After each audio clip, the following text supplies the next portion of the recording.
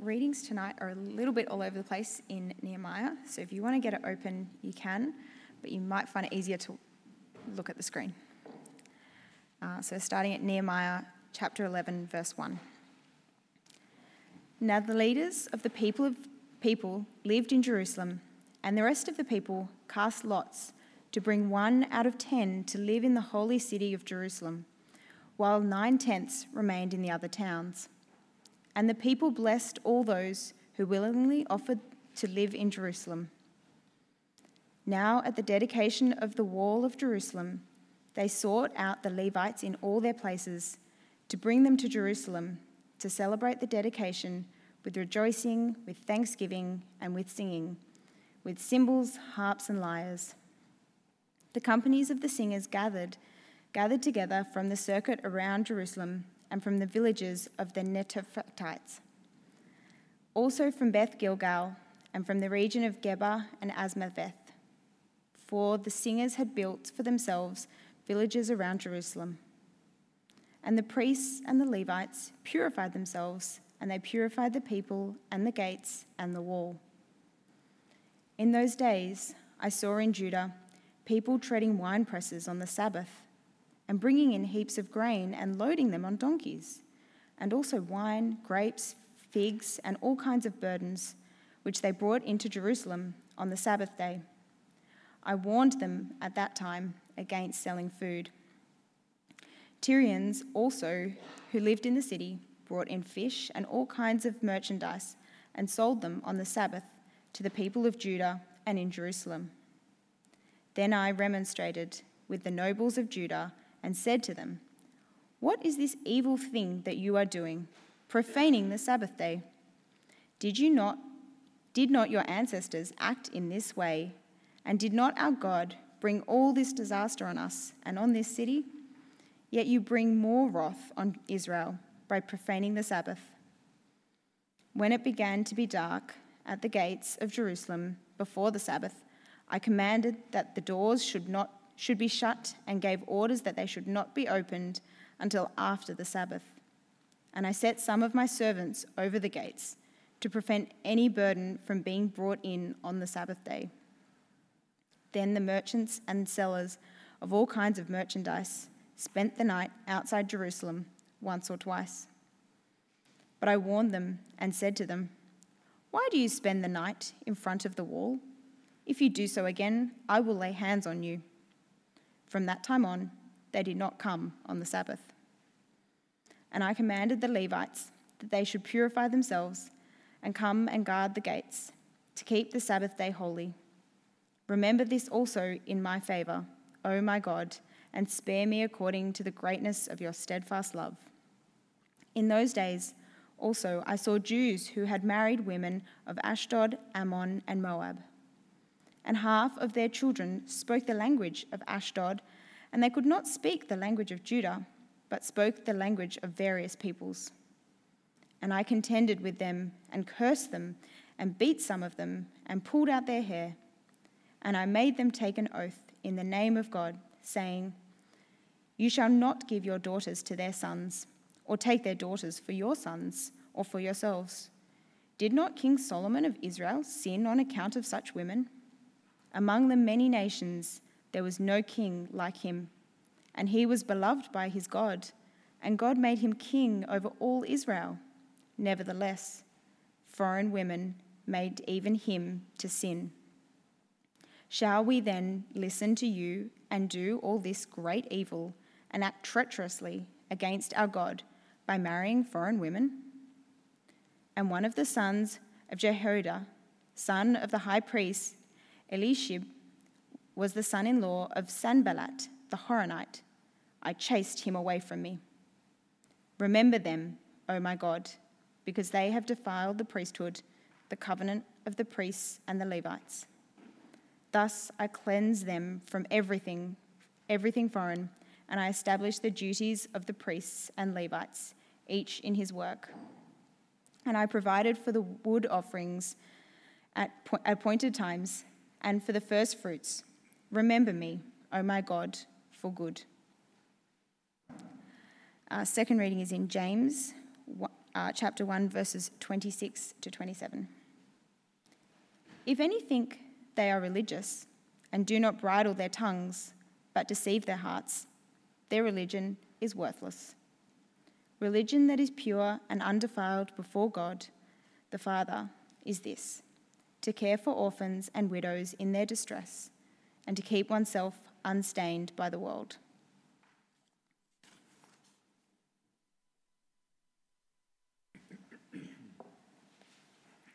Good evening, everyone. My name is Richard. Great to meet you if I haven't met you before. I'm the site pastor here at St John's in Ashfield, one of three sites that makes up Christchurch Inner West, along with St Oswald's in Haberfield and St Albans in Five Dock.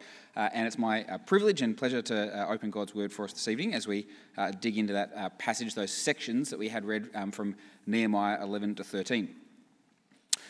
I live, as many of you will know, with my wife Alison and our two daughters, Maggie and Lucy. They're 4 and 2, and we have a housemate as well, our friend Laura, who's been a dear friend of ours for a very long time. It's quite a peaceful house for the most part. I mean, as peaceful as it can be when there's a 4-year-old and a 2-year-old living in the house. But it's a pretty peaceful house. We get along pretty well. We've all known each other a long time. But there is one thing that continues to be a little bit of a sticking point between the grown-ups in the house. And that is whether or not to lock the door. I don't know if any of you have this in your house. Laura, our housemate, lock the door. Always lock the door. We use the kind of side entrance at our place. We come in kind of through the side, getting up the back veranda. And given the door's not locked very often, this is probably a dangerous thing to tell you, especially when we're live streaming. But, if you come to our house and you want to burgle it or whatever, come in the side gate, come across the veranda at the back door. The address is... No, you don't. It's awkward. We use that kind of side door there, and I... unlike Laura, just never think to lock the door. It's just always unlocked. I mean, why would you bother locking it? No one's going to come in. It's all good. Laura, though, thinks that I'm a total muppet for not locking the door every time I go out. Half the time, I'm working in the church office over here and I walk across to grab some lunch or something. No one else is home. Why would I lock the door when I walk back to the office? I'm just there and I might want to come back in, and what a pain to have to unlock the door every time. I just don't care about locking doors. Laura and Alison, to a lesser degree as well, really want the door locked for the obvious reason, right? It's a security issue. You don't want someone just walking into your house if they want to kind of have a look around or take something. It's a security issue. Why would you leave the door unlocked? That's kind of stupid. Whereas it just doesn't even occur to me. I'm, people aren't that bad. Probably no one's going to walk in. We'll be fine. You see, I'm instinctively a leave the door unlocked kind of person. Alison and Laura as well are both really kind of instinctively lock the door people. I wonder which way you lean. I got actually accosted after the service at 10 a.m. this morning with someone saying, "Richard, you have to lock the door, and let me tell you why." Just trying to convert me to door locking. Which one are you? I don't know. A door's a locked person or a door's unlocked person? Doors are all about keeping what's meant to be inside in, and what's meant to be outside, out. They're boundaries. But of course, doors are boundaries that we can choose to open or close. Doors help us actually relate to the world outside us by letting in what we want to have inside and by keeping out things that threaten. And that's true, actually not just physically, but culturally and even spiritually for us as well. This was the issue for Nehemiah all those centuries ago in Jerusalem. How are God's people to relate to the world? Were they to be open to the world or closed to the world? But where homes have doors, of course, cities have gates. And in these final chapters of Nehemiah, it's the gates of Jerusalem that come into focus as the point where God's people and the world around them interact. How did we get here? We're coming to the end of this series in the book of Nehemiah. How did we actually arrive here at this point, all about gates this evening? Well, back in chapter 12, we actually get to the high point of the book. We read a little bit of it this evening. The wall was completed back in chapter 6. In chapter 11, people moved back into the city to live in it and repopulate it. And now in chapter 12, it's dedicated in a big ceremony. People kind of walk around the edges and sing and all those kinds of things. It's a big celebration with the priests and the musicians walking the length of the wall. If you were going to stage a big action movie or a kind of a Hollywood blockbuster classic, this would be the end of the film, the massive kind of climax, right, where everything turns out the way it's supposed to. It fills the people with great joy. It's an awesome scene. The reason, of course, is that the wall is a physical and tangible reminder to God's people of his faithfulness to his promise. The promise of restoration after exile, which had kind of energized Nehemiah's prayers for his people way back in chapter 1. That promise that you might remember that's embedded in Nehemiah's own name, his name which means the Lord brings comfort. God was going to comfort his people after their trials in exile, and rebuilding the wall was a kind of physical reminder, a tangible instance of God protecting and restoring his people. You've got to remember, though, it was never about the wall, was it? The wall isn't the real thing, actually, that this is all about. The rebuilding of the wall was a means of rebuilding God's people. And in the final chapter of the book, chapter 13, Nehemiah shows us that that rebuilding the wall and the city itself is actually not enough to guarantee the rebuilding of God's people.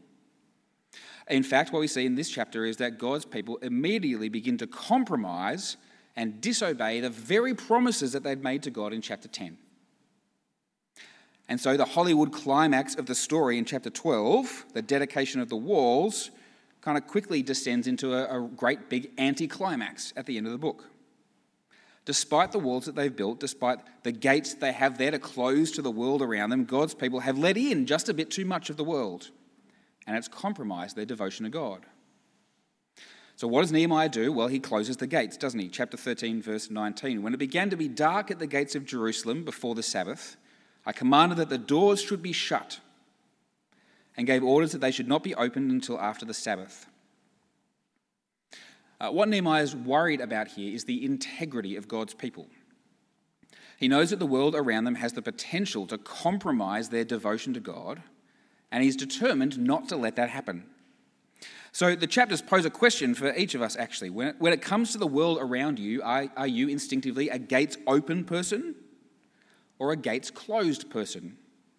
And what's that going to mean, actually, for your devotion to your Lord? Beyond that question, these chapters actually suggest a kind of model for us of how to engage the world around us while maintaining our devotion to God. A model that doesn't actually just say closed or open, but teaches us how to use the gates that are available to us in order to engage positively and productively with the world and stay faithful to our God. So we're going to see how all of that works under 3 headings. I don't have them on the screen for you tonight, so you're going to have to listen. You'll remember the number at least. There's 3. Just think, that's a shock, I know. 3 points. Firstly, why we need gates. Secondly, how to use gates. And thirdly, what's inside the gates. Why we need gates, how to use gates, and what's inside the gates. Point 1, why do we need gates? The first element of Nehemiah's model for engaging the world faithfully is those gates themselves. In the first part of chapter 13, we didn't read this bit, it's the temple gates particularly that are on view. Not the gates of the city as a whole, but the gates of the temple where God was worshipped in the middle of the city. God's people had been allowing Ammonites and Moabites, people who the law of Moses had said couldn't come into the temple precinct, to go in there and do their thing. Then in the next section, verses 4 to 10, we read that the priest Eliashib has given a room in the temple to a guy called Tobiah. You might remember, if you've been reading along with Nehemiah, that he's one of the guys who actively worked against Nehemiah and his project to rebuild the walls of Jerusalem earlier in the book.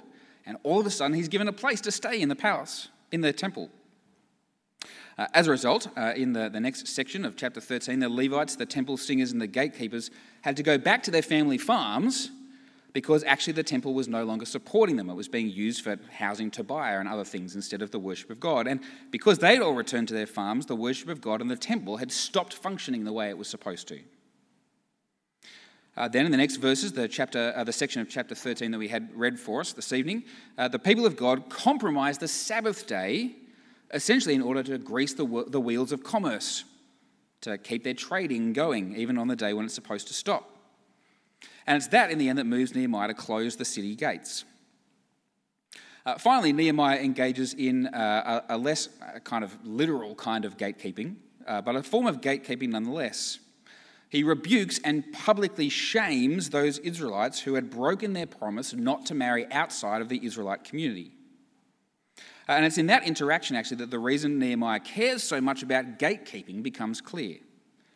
Just like King Solomon in the past, he says, the Israelites' mixed marriages were leading them away from devotion to God.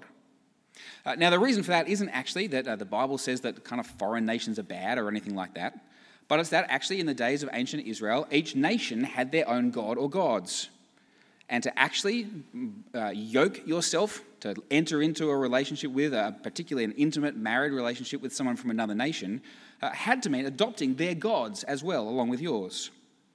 There are people, even in Nehemiah, of course, who do come to worship the true and living God who's worshipped by Israel, and the way they do that is by becoming essentially Israelites and joining their community.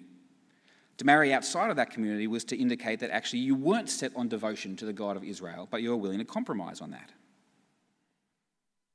In all of this, what we see is that Nehemiah is convinced that the world can compromise our devotion to God.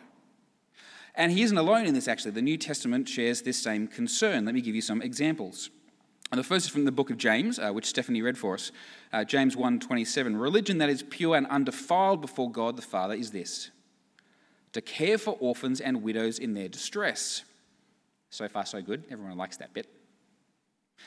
And, he continues, to keep oneself unstained by the world. The world can stain us. You see here the same concern expressed by the Apostle Paul in 2 Corinthians chapter 6. What fellowship, he writes, is there between light and darkness? Or what does a believer share with an unbeliever? And quoting the prophet Isaiah, he says, therefore come out from them and separate from them, says the Lord. Not just James, not just Paul, the Apostle John as well, 1 John chapter 2. Don't love the world or the things in the world. The love of the Father is not in those who love the world. And of course, it's not just the apostles, the disciples of Jesus, but Jesus himself who has this concern. Here's what he says explaining the parable of the sower in Mark chapter 4. Those sown among the thorns, these are the ones who hear the word, but the cares of the world and the lure of wealth and the desire for other things come in and choke the word, and it yields nothing. You can hear the word of God, and yet the world can choke you. What this is painting a picture of for us here is that actually we need gates. There are things that we really do need to keep out, things that we need to separate ourselves from if we're going to be faithful to our God. Now, here's the thing. Some of you are squirming in your seats right now as you hear this, I can tell. I know. It's because I do when I read this kind of stuff as well. We live in a culture, particularly here in the inner west of Sydney, right, where this is a really awkward point to make. We pride ourselves on our tolerance and open-mindedness, and actually in lots of ways that's a really, really good thing. And so to talk about shutting the gates to the world around us is actually pretty awkward. And yet the fact of the matter is that even here in the inner west, we know that we need gates, and we shut them whenever we feel like we need to. We draw our own lines, even if they're not the same lines that ancient Israel drew. Here in the inner west, some of the obvious gates that we like to keep closed, right? You see them in the public shaming and refusal to engage with people who think differently to the mainstream about issues like climate change or sexuality and gender. Another form it takes is the way we define particular people by their past sins and actions. Someone makes a racist or sexist comment on Twitter, that's what defines them as a person forever. There's no chance of redemption. We shut the gates to these people so that we can keep them outside. On a more directly personal level, there's a tendency, I think, in our culture to decide to cut out a friend or even a family member if they don't actually give us our felt needs anymore. They're not a healthy person for me. I'm going to close that gate. Now, if you just think back through that list of issues that I've just kind of put out before you, you'll notice that some of those examples of gate shutting, some of you will see, are good and justified, right? That's a gate that's worth shutting. That's an important thing. And others are actually just kind of a bit of a silly overreaction. And if we sat down actually and compared our lists of which thing ended up on which of those lists, we probably actually wouldn't all agree about all of those things. The point I'm trying to make is not that these things are good things or bad things, simply that actually even here in the ultra-tolerant, open-minded inner West, we have walls. We use gates to keep things out that we think should be out and to keep things in that we think should be kept in. We all know this, actually. We need gates. And since we all know that, the question actually we need to ask is, which gates should we close and when should we close them? That's where we're going to go now in point 2. How do we use gates? These chapters here in Nehemiah actually give us a few pointers about which gates to close and when to close them. Firstly, when. Notice that Nehemiah doesn't actually order the gates to be permanently closed. Nehemiah 13, verse 19, let me read it for you again. When it began to be dark at the gates of Jerusalem before the Sabbath, I commanded that the doors should be shut and gave orders that they should not be opened until after the Sabbath. You see, the gates weren't actually closed all the time. They were closed only on the Sabbath. Presumably, the gates during the daylight hours were actually just open all the time apart from this one day. Nehemiah himself reiterates that point to the people who'd previously been coming into Jerusalem to sell their wares on the Sabbath. Verse 20, then the merchants and sellers of all kinds of merchandise spent the night outside Jerusalem once or twice. Why once or twice? See in the next verse. I warned them, why do you spend the night in front of the wall? If you do so again, I will lay hands on you.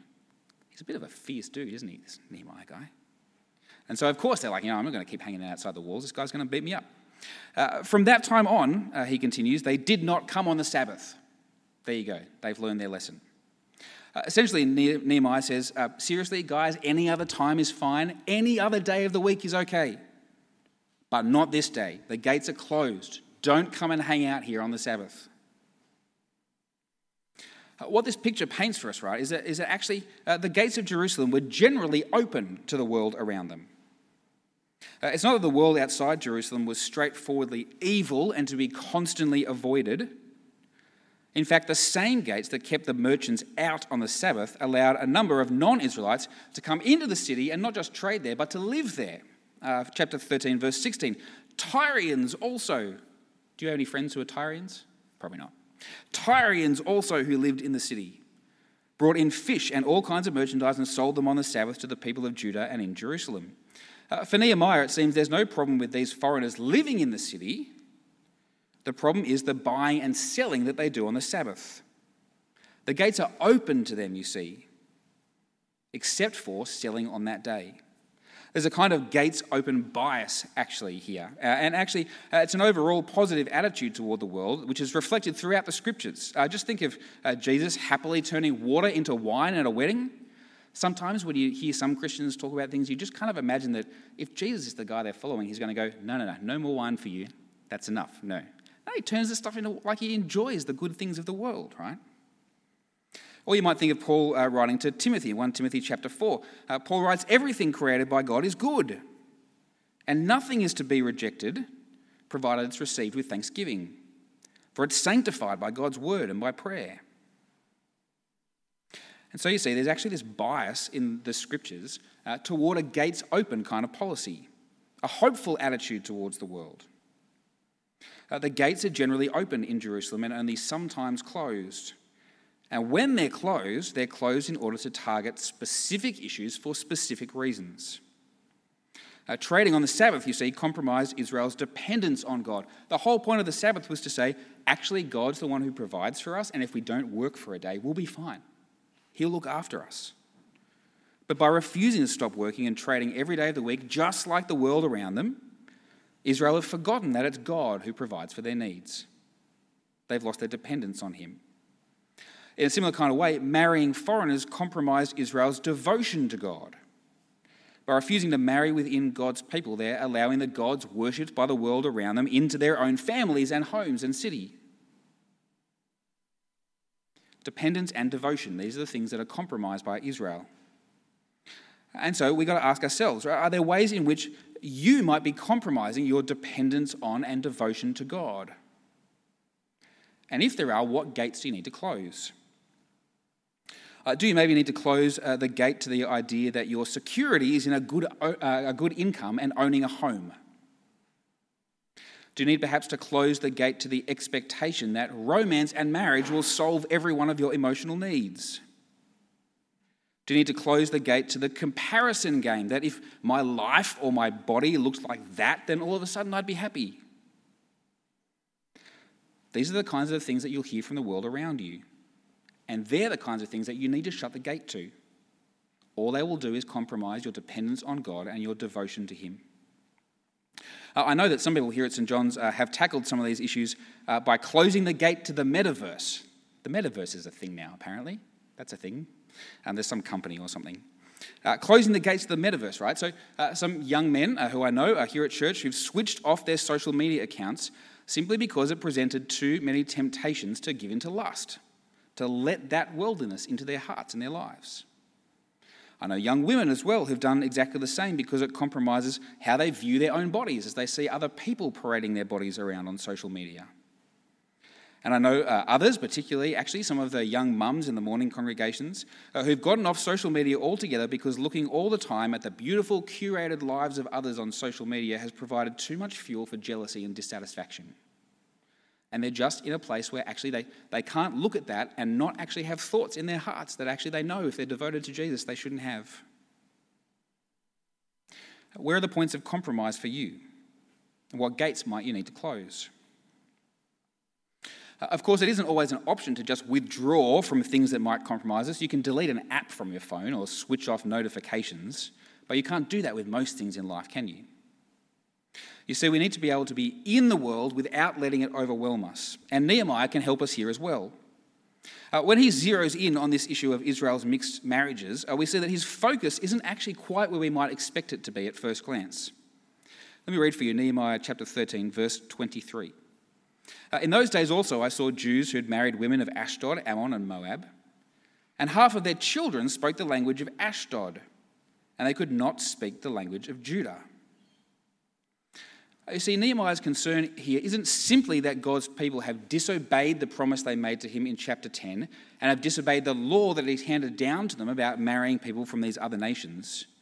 His concern isn't simply about law breaking.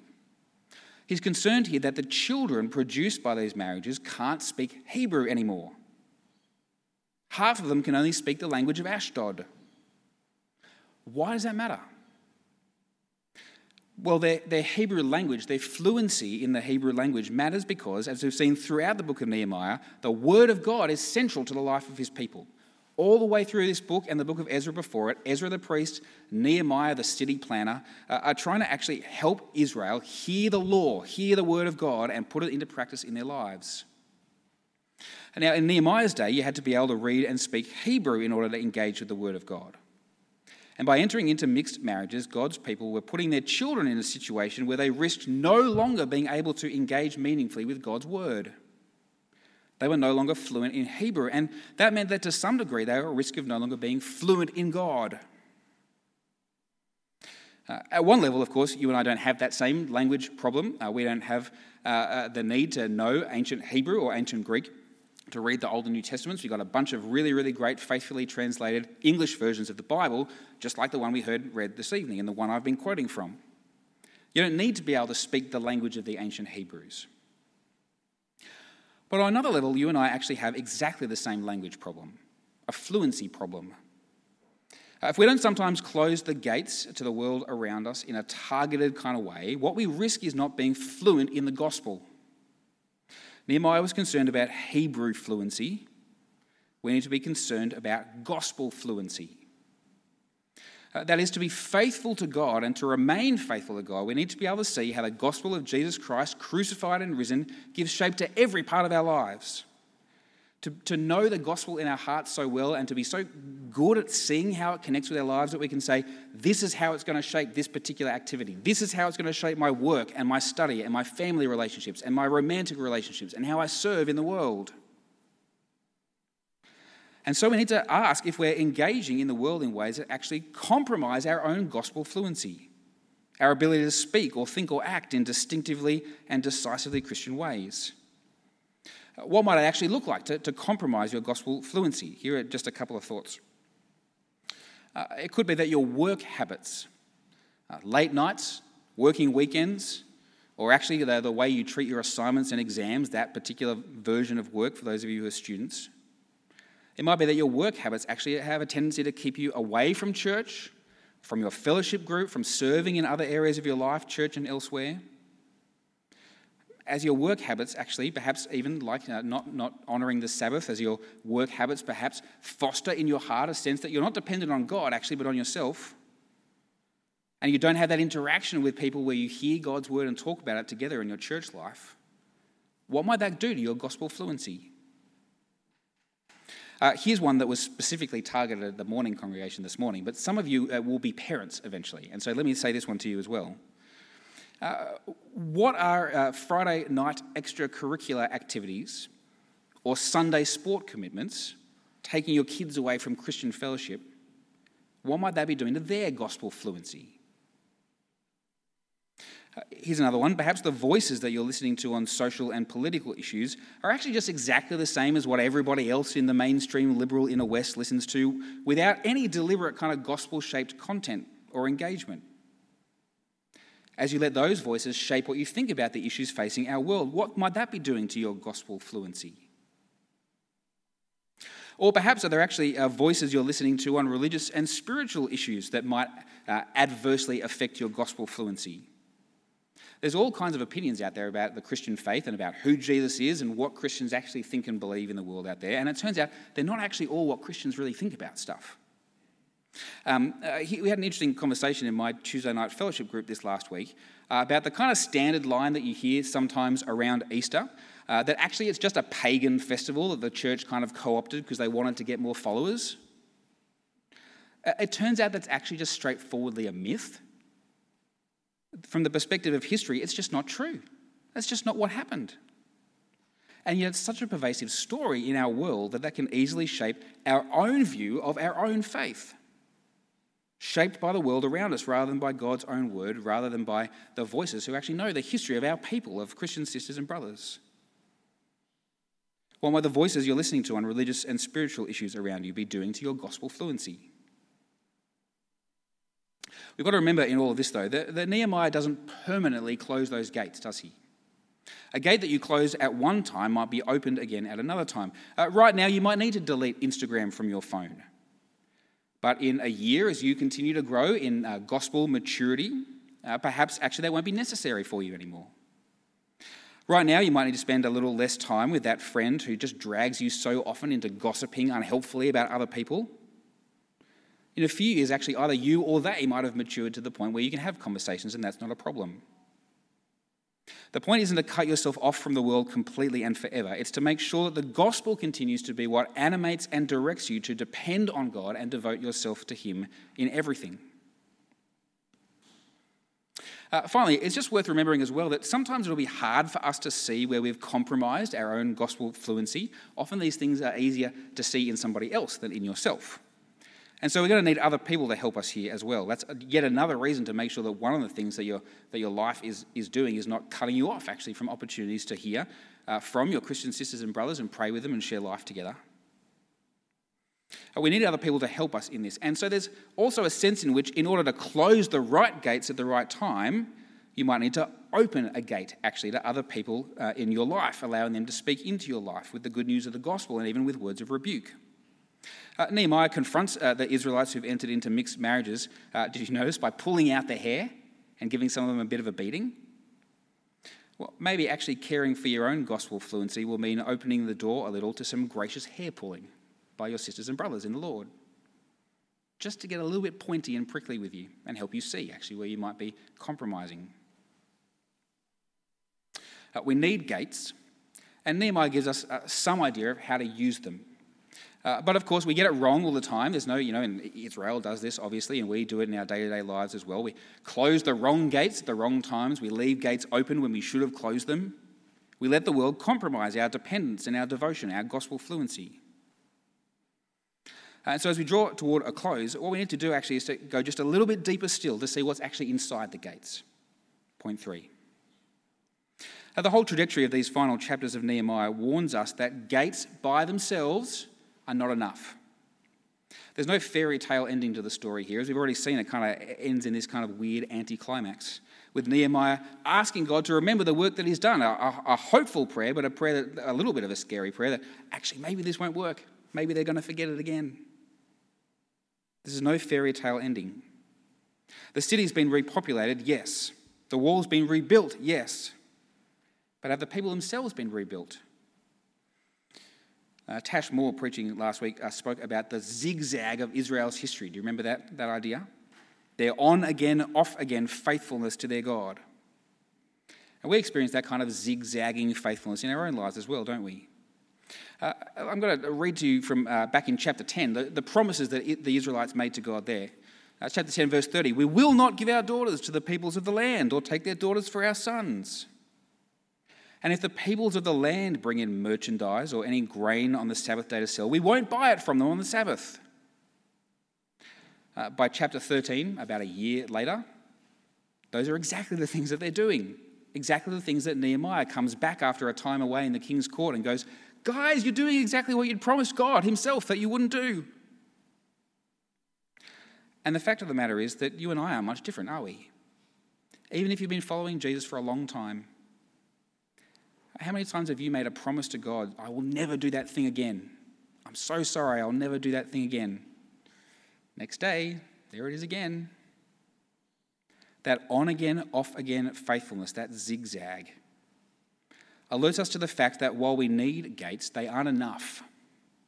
Because even when the gates are closed, there's a problem that lies deeper. There's a problem inside the gates. It's the Israelites who are the problem, right? Not the wall, not the gates. It's the Israelites who are the problem. And so for us, the real problem is inside us as well, in our hearts. How does Nehemiah deal with this problem? I alluded to it just before, but let me read for you. Chapter 13, verse 25. I contended with them, those who'd entered into mixed marriages, and I cursed them and beat some of them and pulled out their hair. And I made them take an oath in the name of God, saying, you shall not give your daughters to their sons or take their daughters for your sons or for yourselves. Nehemiah's response to the zigzagging hearts of God's people is to publicly shame them. That might work for a time, but if we're going to have lasting change, we actually need something deeper to get a hold of our hearts from the inside where the problem really lies. And that's what God's done for us, isn't it? By giving his own son. The Lord Jesus, of course, had no heart problem. He lived in total dependence on God, never compromising his devotion to his Father. Like Nehemiah, he contended with sinful people. And even more than Nehemiah, he could quite rightly have responded by publicly shaming them, pulling out their hair, giving them a beating. But instead, what did he do? He bore our shame. He took our beating. At the cross, what he did is to open the gates wide and let all the sin and evil of the world pour in and overwhelm him, and he took all of it with him into death, so that none of those things can overwhelm you or me when we trust in him. And friends, that's actually the heart of gospel fluency right there. That's what it means to actually know the gospel and be able to apply it to yourself and to your life from beginning to end. If you're going to depend on God and be devoted to God in faithfulness, then sometimes you need to close the gates. But even more than that, you need to open the gates of your own heart to the grace of God in Jesus, to let his love and power rebuild your own zigzagging hearts and lives. And you see, the more and more you do that, the more and more you'll know his grace and his love and his peace. And the easier it will be to see the contours of where it is you need to close things off and where you need to be open. And as you do that, you'll be able to open your gates to the world more and more and to go out into it and to love it and serve it just as he is loved and served. Let's pray that our God would help us to do exactly that. Our great Father, you are so full of love and grace and compassion to us. We deserve a Nehemiah, really. We deserve to be beaten, to be shamed, because you've built us to find our soul's rest in you, to find our purpose and meaning in you. And instead we find it in all kinds of other ways. And even when we follow the Lord Jesus, we compromise ourselves in all kinds of ways. We let the world in and so compromise our dependence on you, our devotion to you. Beating, shaming, hair pulling, that's the kind of stuff that actually should be coming to us. And yet the Lord Jesus has taken it for us. He's borne our shame. He's taken our beating. He's opened himself to all of the worst that we can do, so that we in him might be more and more who you've created us to be, to love and to serve this world as he has. And so, Father, drive the depths of your grace and love for us in Jesus deep into our hearts, so that we might long to be more and more devoted to you in all that we do as your children. And so that more and more and more we'll be able to come to him in repentance and faith and live for your glory. We ask this in the power of your Spirit, in the name of the risen and reigning Lord Jesus Christ. Amen.